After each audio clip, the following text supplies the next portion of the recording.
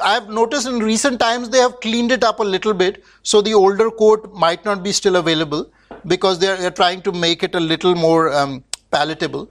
But this is the basic crux of the matter. And India has the largest number of target groups in Joshua Project. They have something called the 1040 window. What is the 1040 window? Is the window between 10 degree north latitude and 40 degree north latitude. This is the 1040 window, which has the most number of unconverted people. Out of those, if you look at it, a lot of those are Islamic countries which do not actually allow the proselytization to happen. So India is the number one biggest target and the most easy target of the conversion war, right? And so they have the kind of detail they have, 102,480 Bhotia people in Sikkim, 47,000 Sherpas, 162,000 Tibetan Buddhists, 165,200 Banya Jains, 3.4 million Auroras. So they've like gone and done like very, very detailed, and then it's on every village level. Every village level they've done how many of which community are there, how do you target them, how do you talk to a Jain versus how do you talk to a Sikh person. All of that is in very, very detail. They have strategized it, and they've strategized it over decades.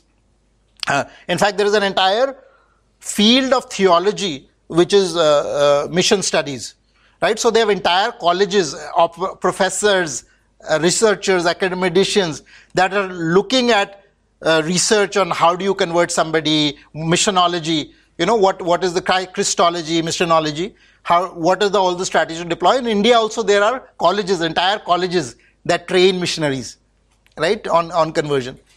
So all the way down to tribal Mongpa 850 people, or they're the Banjaras they are targeting, all this. And I looked at their targeting of Banjaras, and there was something really sad feeling that came, because it's such a rich wealth of tradition, of custom, and once you say you have to leave all that and only Jesus is valid, the whole thing starts to shift. You cannot have the same kind of devotion, you cannot have the same kind of music, you cannot have the same kind of dance. All of that gets destroyed.